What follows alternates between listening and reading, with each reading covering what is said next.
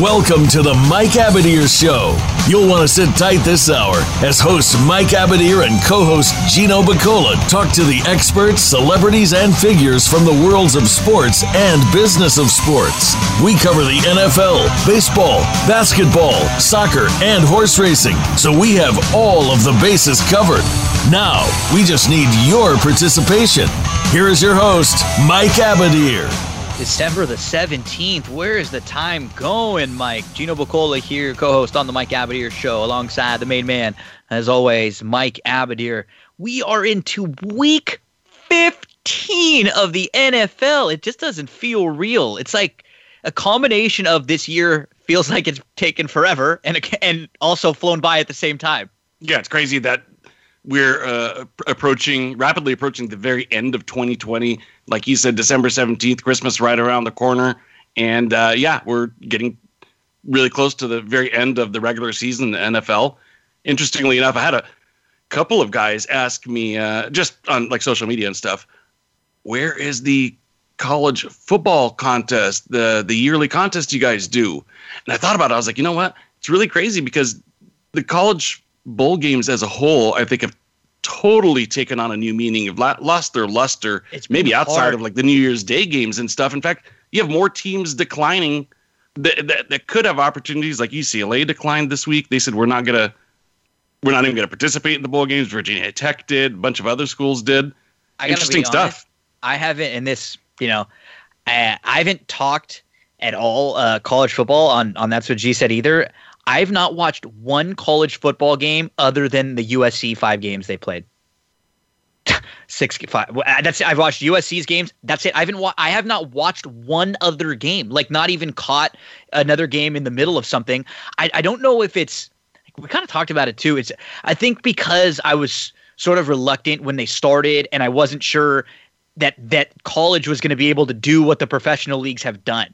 Right? Built these like really either bubble situations or really, really safe like conditions for all of the players. Like the NFL players in a lot of cases, like they're in a much safer place in the locker, in the locker room in the building than they are once they get out of the building. Like those places have been, like scraped clean, protocols all over the place. It's just been a little different for college. Like it's been hard for me to like want to handicap a game or get excited about a game a day or two out, and then the morning of we find out that 10 players on that team are going to be out because of COVID, or like how Pac-12 had 3 or 4 games changed like the day before this year. Like they were like the week schedule was set, and then on Friday one team couldn't travel, and then UCLA and Cal just decided they're going to play each other, which is cool. Like everybody's just trying to play, but it's been really hard to follow. Some teams have played 5 games, other teams have played 10. Some have played, got a bunch canceled. It's just been, it's been sort of a mess, to be honest.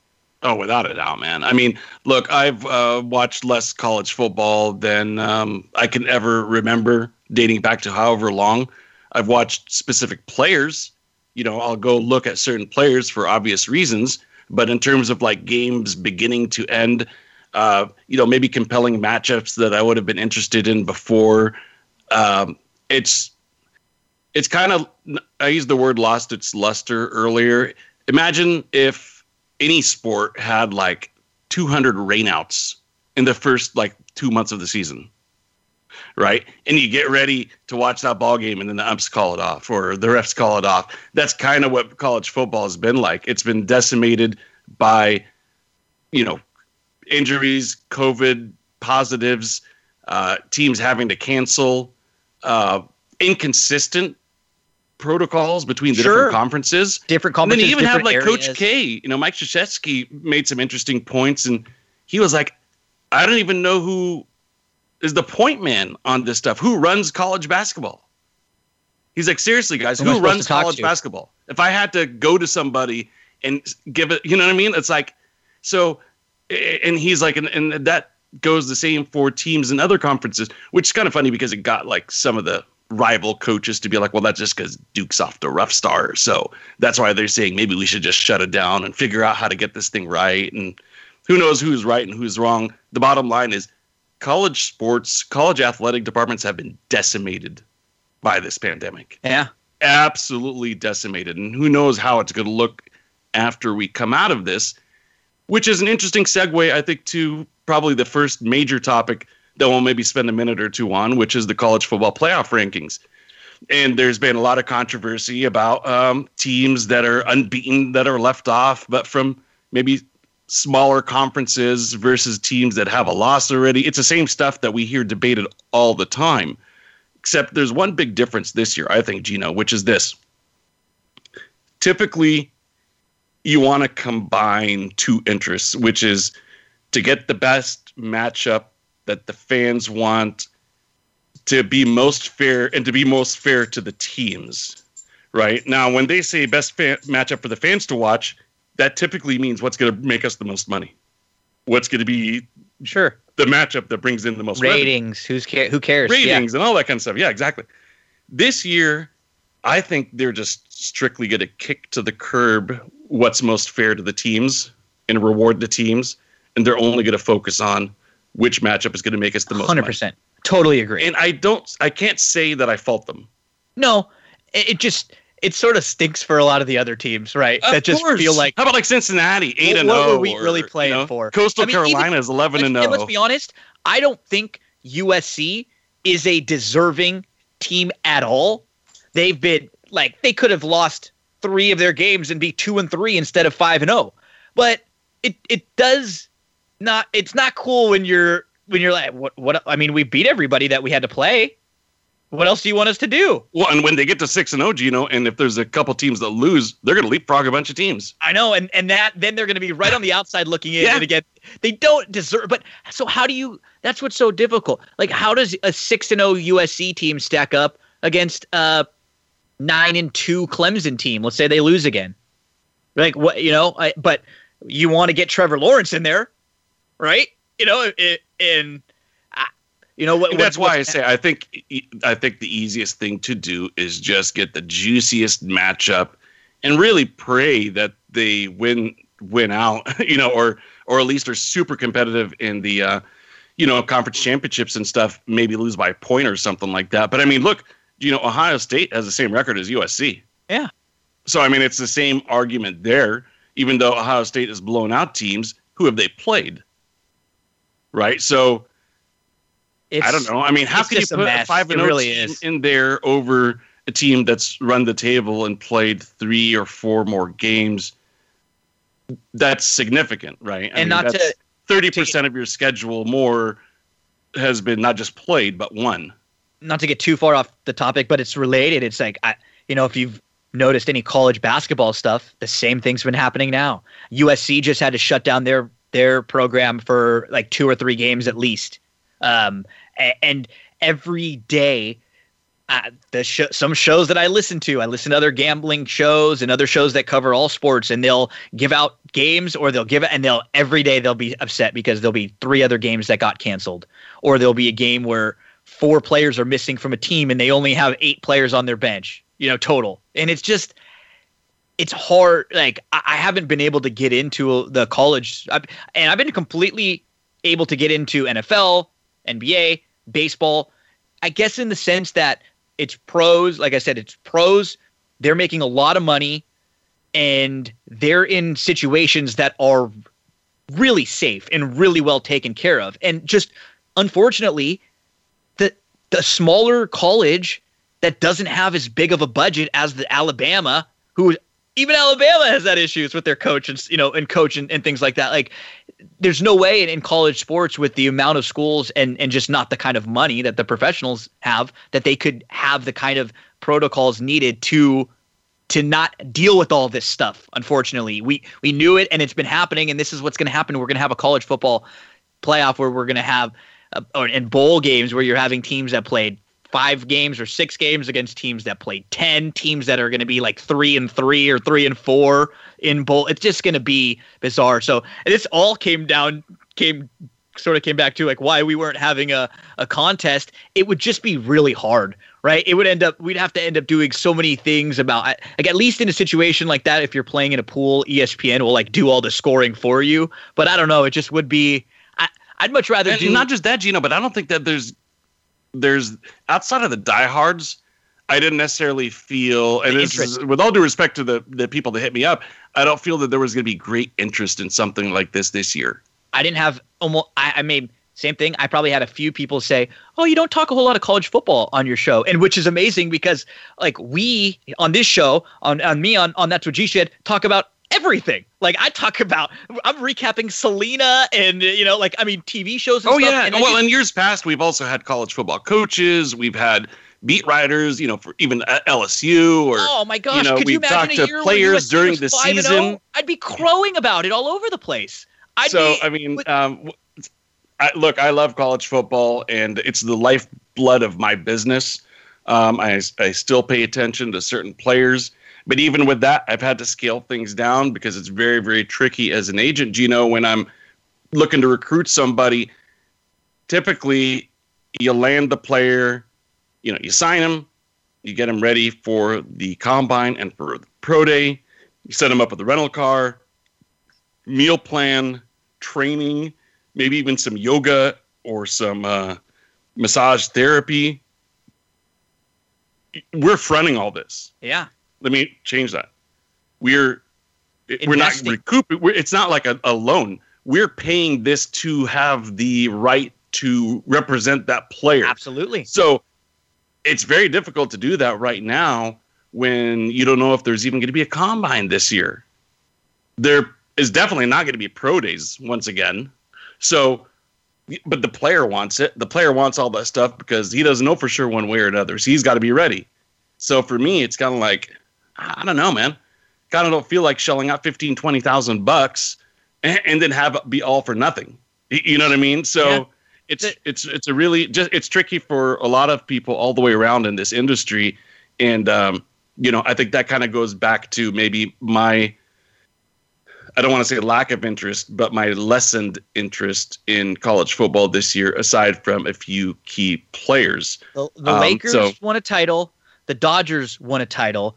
The USC Trojans are 5-0 right now. I would be the most miserable person to deal with normally if this season, like if I cared about this season, more miserable than I already am to deal with. Well, I have a suggestion because I know that the bigwigs for the college football playoffs are listening to you and I debate this. So whoever is out there that's going to make the final decision for college football playoff, hear me out here. So we have this dilemma where you have these teams that haven't lost yet. They're from big programs like USC and Ohio State, et cetera. My thought was, since they haven't had an opportunity to play as many games, and by the time they get to the new year, they will for sure have played. You're going here, and I like it. Why not? 5 games, right? Why don't we look? Every other sport has modified their playoffs, right? So why don't we have a play-in game where you have USC play against Ohio State? This whole season's been modified. I was literally saying. So why not have a play-in game? Their schedule the day before. Of course, this should be play-in game for one of these for these teams that have played less games. Take the best 4 of these 5-0, 6-0 teams. I mean, Indiana's 6-1, USC's 5-0. There's plenty of them that have played less than 7 games. Whereas Alabama and Notre Dame, Coastal Carolina's been good. They deserve a shot in the mix. They've played 11 games and they played some good. So have 3 teams solidify their spot, right? Alabama, Notre Dame, and Clemson, for example. Why not? Then you have the play-in game for the last one. Why wouldn't you do that? You get some great ratings. You'll get some buzz. Why not do this right now? Everything's been being tweaked and been altered as it is. Just say, hey, you know what? Can you imagine the goodwill or just how people would sort of turn towards the NCAA college football if they said, hey, you know what? We want to give a couple other teams an opportunity. If they just worded it and framed it that way and said, hey, we feel like there are a couple teams that because of this season didn't get their opportunity to make it into the college football playoff. So we're going to have a situation where, there's going to be 4 teams that get an opportunity to make one spot. How about this? How about this? You keep Ohio State and USC because they're the sexier programs on different sides of the bracket. And it just a couple of games here, right? So you go, how about USC, let's see here, against Coastal Carolina, 11-0. Ohio State, and then Cincinnati. Ohio State against Cincinnati. There you go. The winners of these 2 teams, obviously, the money guys are hoping USC and Ohio State makes it. Odds are at least one, if not both, will make it. But you give the Coastal Carolina guys a shot to take down to slay the dragon. And you had Coastal Carolina against Ohio State, me against the world. We've seen it in college basketball and March Madness all the time. Crazy things happen. Or conversely, SC against Cincinnati, right? And that's the playoff game, play-in game. I love it. Now you add 2 more games to these teams' schedule. So by the time they get there, after they played their conference championships, that'd be game number 6, 7, 8. So now they're entering in there with 8. They'd have to be 8-0. Much more comparable. They'd have to be 8-0 to advance at that point because it means they had to run the table to get there. Absolutely. There you go. This is the time, we've seen it in all sports now, to think a little bit outside the box. And that would be something that would bring interest in from people like you and I who weren't really interested even all throughout the year, going, oh, okay, you know what? This is at least sort of fair now because everybody's been dealt a different hand this season. I mean, we're talking about teams that started months ago and other teams that have just had 5 or 6 games. So this would sort of even the playing field for a lot of these teams and say, hey, you know what? There were actually 8 teams this year, or however it ended up being, 6 or 8 teams that actually had an opportunity to play their way in. We wanted to give them a chance. I would love it. I think the NFL would love it too, and I think the players would absolutely love it. But from an NFL perspective, consider this: let's just say you play for one of these teams that is 5-0, or that's only played 5 games. Let's just say because of COVID protocols. Maybe you didn't even have COVID, but maybe you were in close contact with somebody, so you weren't allowed to play, let's just say, in 2 or 3 games. And they've only played 5. And the first game of the season, you were not really in the starting rotation or not getting that many reps. But by game 5 or game 6, you are. But you've only played maybe a game and a half in its entirety, and boom, your season's over. Well, you have one more game and your season's over, or something like that. I mean, that doesn't give the NFL a lot of opportunity to be able to evaluate that player. And the player wants to get evaluated. It's why he went to USC in the first place. That's why you go to Alabama or Oklahoma, right? Is to have a shot to play in the NFL. It's everybody's dream. And so that's secondary. It's kind of down the list in terms of priorities in the world, in the whole scheme of things. But I think within the realm of college football, it does carry some importance. Within the NFL, it does carry some importance. And that's the kind of the big bummer, is that a lot of players are going to be overlooked. There's going to be a shortage of really quality evaluations heading into the draft. I don't know, man. We may have the most inconsistent draft class ever. Inconsistent meaning, you're always going to have the top level players that make it. That's for sure. But you're going to have probably more busts than ever before. Oh, people are going to be swinging and missing left and right. Oh, yeah. There's no information.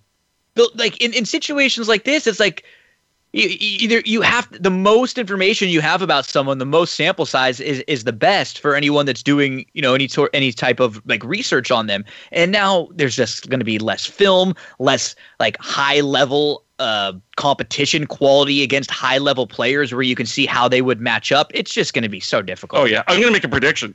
There's going to be 12 players to 15 players drafted from like Alabama, Notre Dame, Clemson, Ohio State. Just because people feel comfortable. And maybe like SC or something. Yeah, yep. Because it's like, hey, we know that those guys were all like 5-star, 4-star recruits. These guys were the best of the best.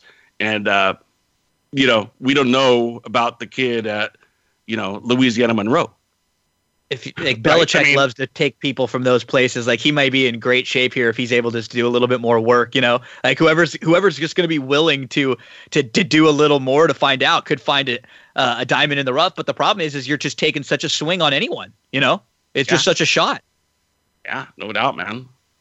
So let's take a quick commercial break, Gino, and we'll come back and transition this to the football of a paid variety. The NFL. Stay with us. We'll be right back.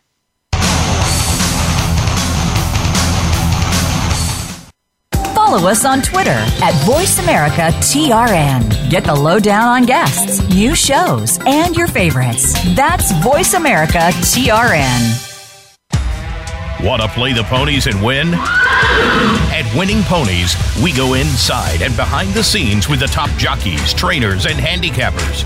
The Winning Ponies radio show with John Englehart, racing's regular guy, is the perfect complement to the Winning Ponies handicapping website. Catch us live every Thursday at 8 p.m. Eastern, 5 p.m. Pacific on the Voice America Variety Channel. Win prizes just for calling in. Racers and Rental Cars is the program for wannabe pro racers and those interested in the racing profession and automotive industry. Join hosts Cameron Foray and Don O'Neill as they take you behind the scenes with previews and review for race day. It's about the business as well as the fun. We've got the scoop, the guests, the discussion, and the WTF moments. All you need to do is bring your ears. Racers and Rental Cars heard every Saturday at 10 a.m. Pacific Time, 1 p.m. Eastern, right here on the Voice America Variety Channel. Stimulating talk. It gets those synapses in the brain firing really fast. All the time. The #1 internet talk station where your opinion counts. VoiceAmerica.com.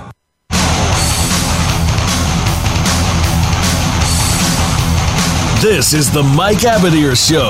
If you want to call in today, we can be reached at 1-866-472-5788. That's 1-866-472-5788. Or send an email to mike@themikeabadirshow.com.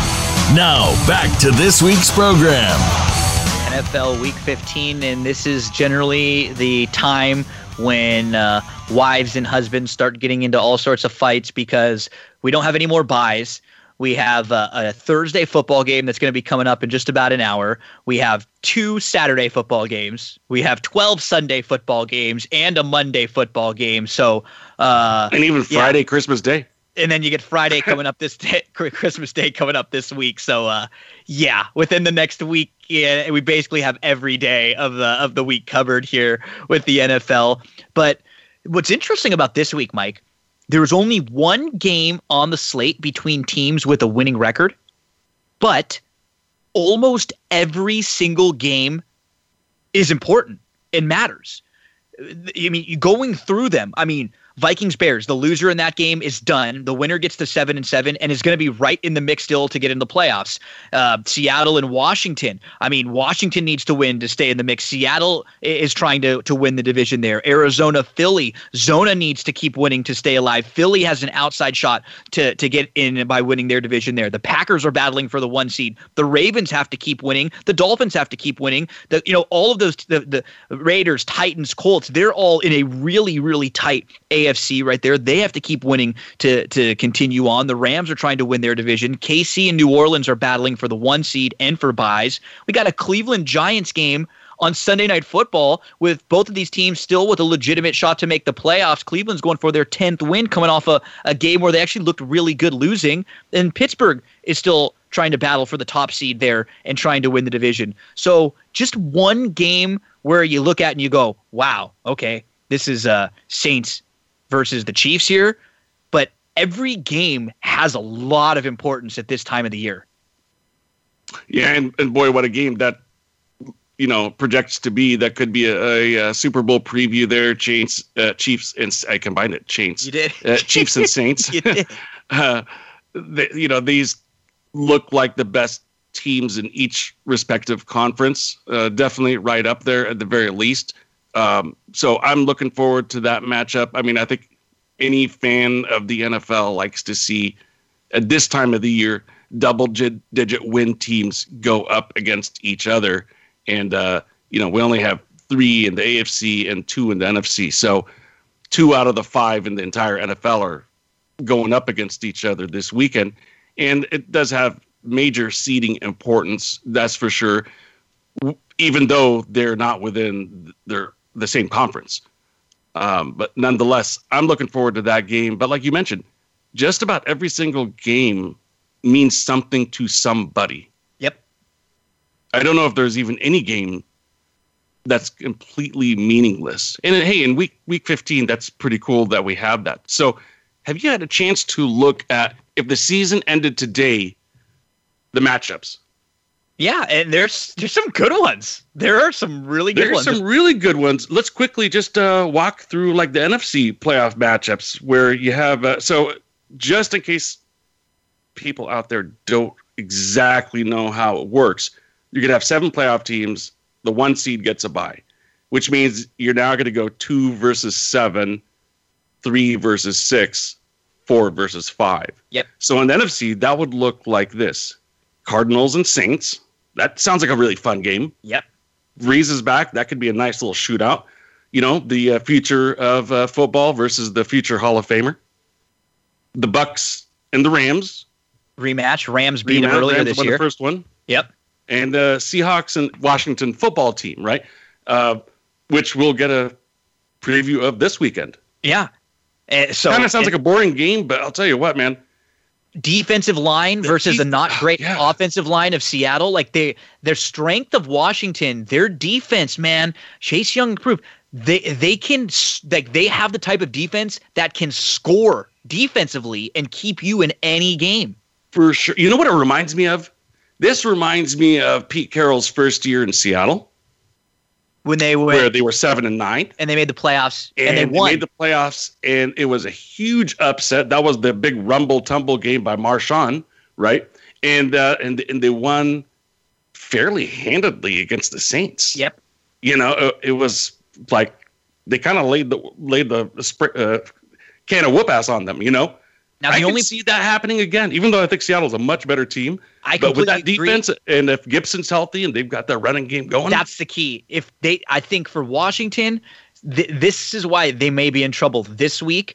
And if they were able to get everyone healthy come playoff time, I think their defense would be capable of upsetting a lot of these teams. But if they don't have Gibson, and I feel like Alex Smith has really been their best quarterback this year. He's not flashy. You're not going to confuse him with someone, that's like Patrick Mahomes, but he just doesn't make a lot of mistakes. And he's just a guy who's been there. He's a smart player. We forget he's logged a lot of minutes, and he just knows how to play smart football. And I don't think we'll see what Haskins gives you this week. But I think without him, I don't know how high their ceiling would be. I agree with that. They kind of need that quarterback like the Ravens had the Dilfer, right? Or was it? Yeah, it was you need the someone who's just gonna be the manager. Like Brad Johnson with the Buccaneers. It was Trent Dilfer with the Ravens. Somebody just be a game manager, to not make mistakes, to let the defense and the strength of the team take over. Hey, and check make down it happen for them. McKissick. All he needs to do is set up, maybe 4 or 5 scoring plays. Maybe a couple of field goals, a couple of touchdowns, get them to 20, 21 points. Hope the defense can shut down your opponent. Maybe you get some rain in Seattle or something. Clock running, good field position. Don't take a bad sack or two here. Throw the ball away. Just things like that. And so without that, they may be in a little trouble. The only thing is that like their main opponent right now, as far as winning the division, the Giants, they also are having massive quarterback issues because the Giants had Daniel Jones, who was banged up last week, but they decided to bring him back, and he may have even injured himself worse. He looked horrible last week, as bad as you could possibly look. He was he did not look healthy or like he should have been on the field. So now, does that hurt them long term? Because same thing for them. Colt McCoy at least is better than a hurt Daniel Jones, but they need a healthy Daniel Jones to give them the opportunity to maybe beat somebody in the playoffs. So these two teams who could win the division now aren't in great shape with their quarterbacks. No, they're not. And the thing is, when you're talking about Colt McCoy, the one advantage he would have over whoever is quarterback for Washington, and I know McLaren's a good wide receiver, but the Giants have a very good defense like Washington does, but they also have the advantage of having some veteran wide receivers, Ingram. 3 or 4 really good veteran wide receivers, Sterling Shepard and Slayton and Golden Tate, etc. So that helps when you have a lesser quarterback and you get that short passing game going. You got that possession receiver who could convert some third downs for you, kill any defensive momentum that the opponent tries to generate. It sticks a dagger in them. And I don't know how they're doing it, man, but they're running the ball really effectively with Gallman. So, the Giants have a cool little thing going. But, I think for whatever reason, I think Washington could go farther with that Gibson, McKissick, Barber trio of backs. Yeah. And so, any one of them by themselves or showcased, or I guess if any of them are playing without Gibson, they're less effective. I think if Gibson's there, it's kind of like that thunder and lightning type combination that they talk about with running backs. And I think that could keep teams off guard and could open up the passing game for whoever's quarterback there. So very intriguing nonetheless in the NFC, Gino. Yeah, and on the outside looking in right now, you have the Vikings and the Bears. They're both 6-7. They're one game behind Arizona. So Arizona has to keep pace. Like they can't, just take it easy and coast right now, because whoever wins that, and they play each other. So one of those teams is going to be 7-7 unless they tie, and the other one will end up being 6-8 and being out of playoff contention now. So big week for Arizona because like Minnesota and the Bears both aren't losing, right? One of those teams is still going to be right on their heels. Yeah, and look, I think from a momentum standpoint, Arizona had lost 3 in a row. They won. It wasn't necessarily pretty against the Giants, but they did get that W on the road. But you don't want to go back and lose again and have lost 4 out of 5. Nope. I think from momentum's perspective, you want to go into the playoffs winning. They won last week, like I said. You want to win these next 3 or at least 2 out of 3 so that you could say you won 3 out of the 4 heading into the playoffs. I think that's really, really important. The other thing, too, is typically speaking, a 10-win season gets you into the playoffs. That should be the same thing this year. It should get them a playoff spot. They do control their own destiny, I believe. And 10 wins looks a lot better than 9 wins. And I know that means, like, who cares? Once you go into the playoffs, you're all 0-0, which is true. But like I said, it would have meant that you ran the table, won your final 4 games. And typically, teams that are kind of underdogs that make a deep run in the playoffs are hot in December. So Arizona trying to hold off a couple teams who want to leapfrog them for that final playoff spot.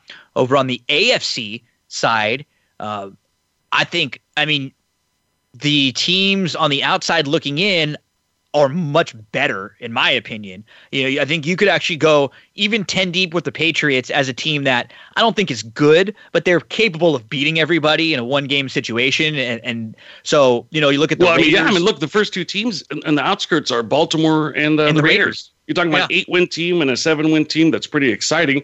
You want to set up the playoff matchups real quick? Yeah, so KC is the 1 seed right now. So they've got the bye on the AFC side. Pittsburgh has now lost 2 in a row. They've dropped down to the 2 seed. So they would be playing the Miami Dolphins in the first round. The Bills are the 3 seed. They would be playing the Colts. And we'd get a 4-5 rematch of a game just a few weeks ago where the Browns beat up the Titans. That would be the 4-5 matchup right now. So even after beating the Browns, the Ravens are still on the outside looking in. The Raiders are 1 game behind them at 7-6. So those 2 teams in the 8 and the 9 spot, they really have to try to win out. They really those do. Matchups that you just set up are all fantastic. Oh, incredible. I mean who won an old AFC matchup from the 70s, legendary Dolphins, Chuck Noll of the Steelers, Don Shula of the Dolphins. I don't know when's the last time these 2 teams matched up in the playoffs. Off the top of my head, I think it was 1984 when the Dolphins beat Pittsburgh to get to the Super Bowl where Marino faced Joe Montana for the first and last time, unfortunately. I don't recall if they've played each other since then. So this is a pretty legendary matchup. Yeah, I mean, think about some of the AFC matchups sometimes that are like they usually have one of the AFC wildcard games on Saturday early in the day because it's not that exciting, and it's usually like the Texans. One year it was the Texans without, and they were, I can't remember who was starting for them. It was like their third string quarterback against the Raiders without Carr when Carr got banged up. Yep. You usually get like 1 or 2 AFC games that's just bad. All of these are great. This is a strong 1 through 10. No stinkers. Not at all. And I think they're good matchups because they're very competitive. I think from a point spread perspective, maybe the Steelers and the Dolphins would have the widest gap, perhaps. But the Steelers are kind of not as dominant looking. They're reeling a little bit. The running game is kind of reeling. Yep. And that's hurt their passing game. They're not passing as effectively as before. But man, Colts could beat the Bills. Bills could beat the Colts. Same thing with Cleveland and Tennessee. I think any one of these 3 games has a upset potential. And we will have an NFL playoff contest, and I will be picking some upsets. Before we get into the other games on the weekend, there's one that's coming up in just a little bit, and it's big in one way. The Raiders just have to win if they want to stay alive. It looks like they're going to have to get to at 10 wins, at the very least 9, and some weird things could happen for them, but they have to win, out if they want to have any chance of making the playoffs. So tonight, big game, playing against the Chargers, a rivalry game. And a few weeks ago, Mike, we would have said, oh, no doubt about it, the Raiders are going to beat the Chargers. Absolutely. In the last few weeks, not only have they've lost a couple games, they just have not looked good really at all. Even when they beat the Jets, they didn't look good. They've had some issues. I don't know if you heard the whole Josh Jacobs thing, what he did with the fantasy stuff. That kind of pissed a lot of people off too. But what do you think about the Raiders? Do they have any shot here to win out and maybe grab a playoff spot? Well, first of all, I did not hear about the Josh Jacobs thing, so maybe you could kind of share that with us for a quick minute. But in terms of the Raiders, they have a head-to-head matchup with Miami still. So anytime you have a head-to-head matchup with somebody you're trying to leapfrog, you're automatically going to get that tiebreaker win if you win. So, yeah, I mean, they're really going to have to win out. Which is capable. I mean, they could totally beat the Chargers, the Dolphins at home, and then the Broncos. There's no reason why they can't win those 3 games. No, there's no reason why they can't. Unfortunately, they're probably going to win 2 out of 3 and finish 9-7. And like you said, a lot of crazy stuff is going to have to happen. They do have a head-to-head advantage over the Browns. They lose the head-to-head against the Colts. They control their destiny in the head-to-head with the Dolphins. So those are the next 3, 4, 5 teams that are ahead of them. So they have some things going their way. Yep. That Colts game really hurt them, though. Yeah. They win that Colts game, they're sitting pretty, especially because they have the head-to-head over them, and they have one more win in the win column. Now, even if they go 2 out of 3, they're probably okay. So, I don't know, Gino. I think the Dolphins right now are a more well-rounded team.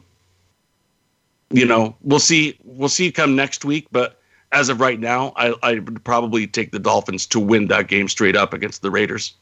So just a little heads up on what happened. So I guess Josh Jacobs, like most players nowadays, get a lot of tweets and posts from people who give him, fantasy stuff. Oh, fantasy this or that. I lost because you didn't score now. So a lot of the players, they don't like it. But keep in mind that it draws interest and there's people watching and ratings and millions of dollars. More people care because of things like fantasy and because of the big industry. So on Sunday, early in the morning, I think on Saturday, Schefter had said he's going to play. So the report was Josh Jacobs is going to play. On Sunday morning, he posted on his Instagram that he was not going to play. And he said something like, sorry to all the fantasy players out there. And then if you followed the Instagram story all the way to the very bottom and we're like looking at it in a magnifying glass, he had like a middle finger on there. And so like a middle finger to all you fantasy players. So it was like, Matthew Berry, who's the big ESPN fantasy analyst, sent that out early Sunday morning and said, hey, everyone, I just want you to know, like, this was on his Instagram. We're assuming he's going to play because he's been reported that he's going to play, but players have actually broken news before where they haven't, where they said they were injured and they end up not playing. But he was just screwing with everyone, which, I mean, that bothers me a little bit. That sucks. I completely understand hating it when people must come to you and give you fantasy crap when all you're worried about is winning your game. But to go out of your way to try to clown people and troll them, that's different than even responding to someone who's talking trash to you. Like he was trying to screw with some people there. That rubbed me the wrong way. Yeah. Look, if he was my client, I would have an important sit down. In short, I think the player has to understand that, maybe fantasy football is a little bit geeky to you. Sure. Maybe it's really annoying to you. But I'll tell you what, because of fantasy football, ratings have gone through the roof. Because of gambling plus fantasy football, it's the reason that people tune in on Thursdays. It's the reason why a lot of people probably know about you. Exactly. You're not on a team that's a perennial playoff team. Yeah, exactly. Look, you wouldn't the TV deals wouldn't be worth as much without these products, without these games as in fantasy games and parlays and things of that nature. And that's only going to get bigger. It's only going to expand. You're getting paid what you're getting paid because of that. These TV deals generate a ton of money. Every time they're up for rebidding, they go up more and more and more. More and more fantasy teams are out there than ever before. Sites are popping up than ever before. Yeah. I mean, and so that's the thing that I would really emphasize if it was my client and be like, hey, so because of that, respect it. View it no differently than a fan who has bought a ticket to the game, Absolutely. right? Because they spent $100 on a fantasy team versus $100 on a ticket to go to the game. If this is my client, I'd say I want you to view it in the exact same way and respect it.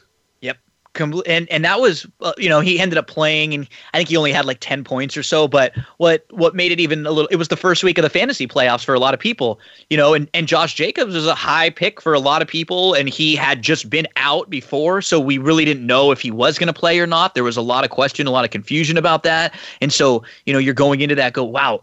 If he doesn't play, or if he, you just started thinking a lot, which is a little bit frustrating. I completely agree with you in that. I think if you framed it to the sense of, hey, Josh, like, this is a big deal. It really is. And you may not like it. You may think it's goofy, but you don't really want to disrespect that whole, fan base. Like, that's a big fan base. A lot of people play fantasy football nowadays, Yeah. He may have thought he was being funny. Yep. Right. I don't know if he was entirely meaning to bust balls or not.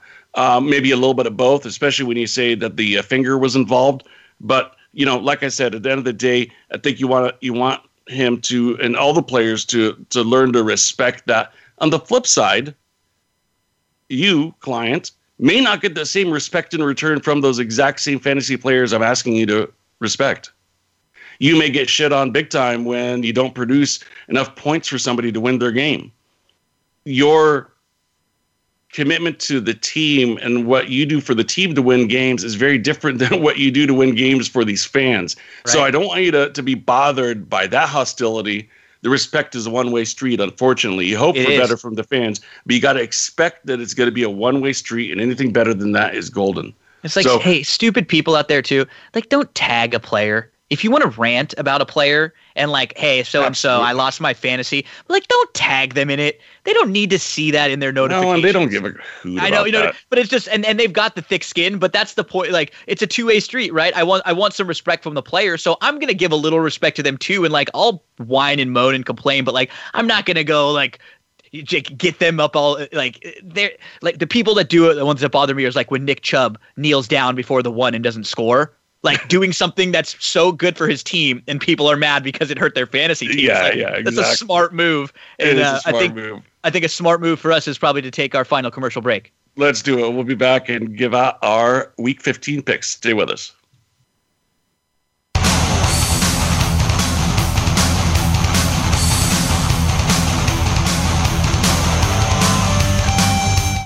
Become our friend on Facebook. Post your thoughts about our shows and network on our timeline. Visit facebook.com/Voice America.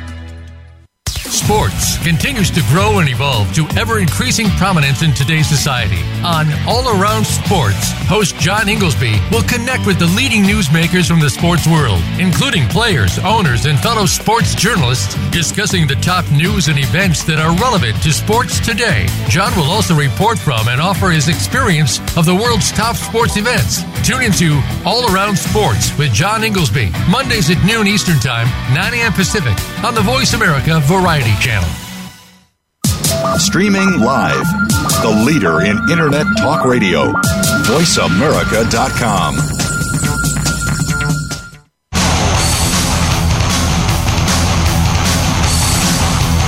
This is the Mike Abadir Show.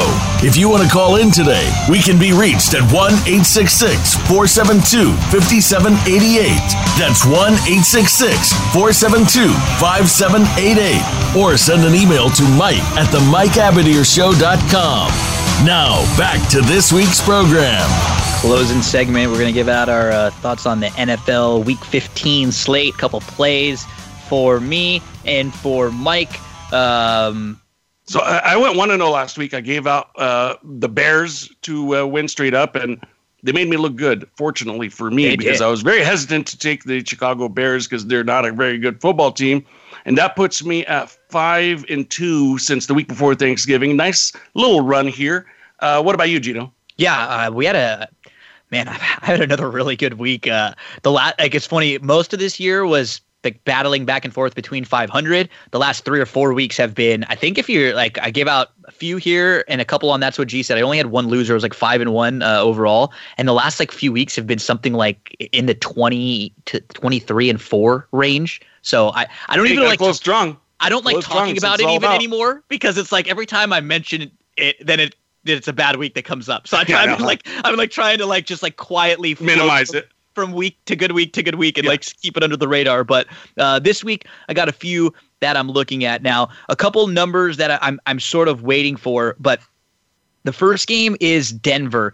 Now, I don't know if this game, I'm only going to play it if I can find 7. There were 6.5 out there earlier in the week. They're playing Buffalo. Buffalo is now a 6 to 6.5 point favorite. If this gets to 7, I would play Denver plus the 7 at home. I think their defense is good enough to keep them close in this game. And what happens with Buffalo, right? They're good. I think they're a very good team.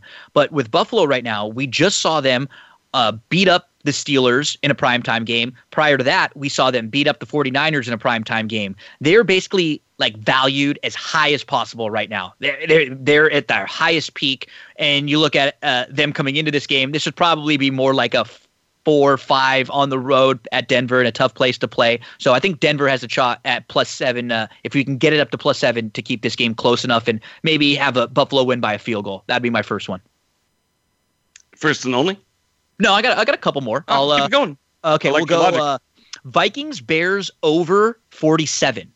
The Bears with Trubisky. I don't play a whole ton of over-unders as much. Just the way that I handicap more is a little bit more so to the spots and the teams versus the total of points. But just to go through what the Bears have been doing recently. So under Mitch Trubisky, the last 3 games, 240 yards passing, at least in each of those games. David Montgomery, last 3 games, 11 carries, 103 yards, plus 40 yards receiving. 17 carries, 72 yards, 39 yards receiving. 11 carries, 113 yards, 42 yards receiving. They scored a lot of points the last couple weeks. The Vikings last week, they left 10 points on the board, 3 missed field goals and an extra point. The Vikings secondary is not great either. So I think the wide receivers for the Bears with Trubisky, they can pick on them a little bit. I think these teams will go up and down on each other more. 47 is low to me, so I'm going over the 47 in there. Hey, quickly, if 2020 has told us anything about the Bears, it's not necessarily that they've got this world-beating kind of defense. It's not that Mitch Trubisky is the quarterback of the future because he's not for that team. But I'll tell you what, man, their top-end playmakers are a lot better than I gave them credit for going into this year. Montgomery especially. Yeah. The last 4 They're a lot games, better than I thought they were, man. And Allen Robinson is a legit number 1. Komet is not bad, too. They're young tight end. So I think they'll be able to score. Both of these teams go back and forth. I'm thinking about one that I might be playing the Patriots money line in here. I think this might be a good spot for the Patriots to try to get a little revenge on the Dolphins. Remember, the Dolphins were able to spoil the season for the Patriots last year, and they were able to screw them out of getting a bye. And that may have been what sort of caused the leaving of Tom Brady at the end with the coaching staffs that know each other. I think the Dolphins came into this game and play a Pats team who would love to do nothing more than maybe spoil this. So I'm looking at maybe playing the Pats money line. This game is really close. It's like 1.5, 2 point spread. The Dolphins are a slight favorite here in this one. 2 more I'm looking at in the Dallas 49ers game. I think this is like a massive coaching mismatch as far as the Dallas defense with Nolan. They're terrible. Dallas is looking good because they came off of a big win against the Bengals. The Bengals are horrible. They're the worst team in the league right now without Burrow. They cannot move the ball at all. I think the 49ers are still going to be able to move the ball against Dallas, even with some of their injuries. So if this is anything 3 or under, I'd play the 49ers on the road. And then my final game, I'm thinking about Philly, and it's the same type of thing. If I can get plus 7 on Philly, that game is a little less than that right now. It's like in the 6.5 range. Because with Jalen Hurts, there's not enough of a sample size out there on us for us to really get a true like number of how good he is with this Philly team. He might not be that good, but I think there's enough of a wild card X factor in it now. Seeing the way he played last week, I don't think he played incredible, but he's so much better for this Philly team that has a bad line. He doesn't get sacked as much. He can move around, and you just don't get dead plays. Didn't turn the ball over a ton. So I think Philly's got a little bit of a shot here to at least keep this game close. All good stuff, man. Good logic. I get what you're saying about all these games. I think the one where I hadn't decided to pull the trigger, but the one where we kind of differ on is the Patriots and the Dolphins. The reason why I'm having a tough time pulling the trigger on it is because that line is really fishy to me. At home for the Dolphins, they've played better football throughout the year. Really, the Patriots, people were like, oh, they're hot or whatever, but they had a great special teams performance against the Chargers. I don't know if I would necessarily call them hot. Belichick's coaching is going to outcoach some teams and be able to get some wins. And you mentioned the revenge factor, but there's also a revenge factor within this season because before the Dolphins were good, quote unquote, the Patriots won in a fairly tight game. The score, I think, was a little bit bigger than what reflected on the field. I think the money you'd be having the Patriots sweep, Gino. Yeah, I think the money's moving because Gesicki's got a shoulder injury. Devontae Parker is out. Guard Eric Flowers is out. The Dolphins are also missing 2 linebackers and a safety. All could be banged up. I think they're going to get. They have no running backs. Yeah, they might be getting Breida back, but he hasn't looked great. So they're pretty banged up. And to be honest, Tua had some moments last week, but they got 4 turnovers and made Kansas City punt 4 times, and they still lost pretty handily. I mean, they were able to get a late score to cover that game, but it wasn't that close. Even getting the benefit, like who has Kansas City punt 4 times and gets 4 turnovers against them in any game and loses? I'm not sold on Tua. If Fitzpatrick was playing, I would not play this game at all. I think Fitzpatrick with this Miami team is good. I'm just still not sold on Tua. You and I both totally agree with you on that. So that game aside, it's a lean for me on the Dolphins because I just don't think the Patriots are going to sweep them. And you like the Dolphins. You're higher on the Dolphins. Yeah, I like the Dolphins. And I like what they've done. And I think their defense is it may be maybe this is a good underplay. I don't know, 42. Right. Might be a low-scoring game. Not be scoring either way. Absolutely. Yeah, exactly. So the 2 games I am going to play, though, I'm going to touch one game that you touched, but for a different reason. You took the high-scoring, high-flying Bears and Vikings game. I think the Vikings are going to be 7-7 after this week, and I think the Bears are going to be 6-8. So I'll take that 3 points. I think they win by more than a field goal. And we've got 2 or 3 points in the last few days. That line moved from 6 or 5 or 6 all the way down to 3. At Vikings -3, I'm 100% on the same side as you. I think they win that game, and I'll go to another home team as well, which is the Saints. Look, these are the 2 premier teams in football. It's not often that you find maybe the 2 best or the best team in each conference, both looking good with a lot of experience under their belt, a lot of wins under their belt. Yet the Chiefs come in and they're 3-point favorites, their second road game in a row in NOLA.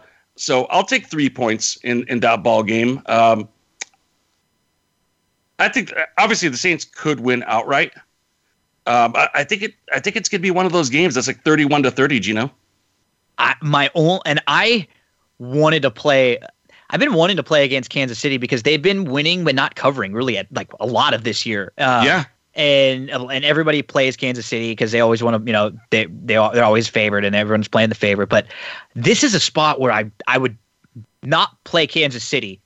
If I had to play a side, I would play New Orleans. The only thing that scares me is, can New Orleans score enough with Taysom Hill if they got down by 10? If he's playing, if it's not Breeze, and if he's playing, and if they have to come back, Tua did it, then Taysom could do it, right? Yeah, and maybe that's my concern is, can they keep up with this Kansas City offense? They would need a type of defensive effort like we saw from Miami, where they get a couple turnovers, force Kansas City to punt a few times. Yeah, I know exactly right. And the reason that we're saying Taysom is because last week I had said that Breeze was going to be back for this week. That was the information that I'd got. I think they want to. Well, he's available, but I don't think they're going to play him this week. I think they want to just not rush it and preserve him for the playoffs, which makes perfect sense to me. Unfortunately, that's all the time that we have this week, Gino. I'll throw in one more play, by the way, which is the over in that Chiefs Saints game at 51.5.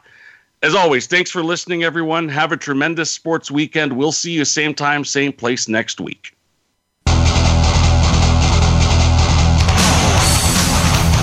Thanks for joining us this week for the Mike Abadir Show. Please tune in again next Thursday at 7 p.m. Eastern Time and 4 p.m. Pacific Time for another show with Mike and his co-host, Gino Bacola, on the Voice America Variety Channel. Have a great week.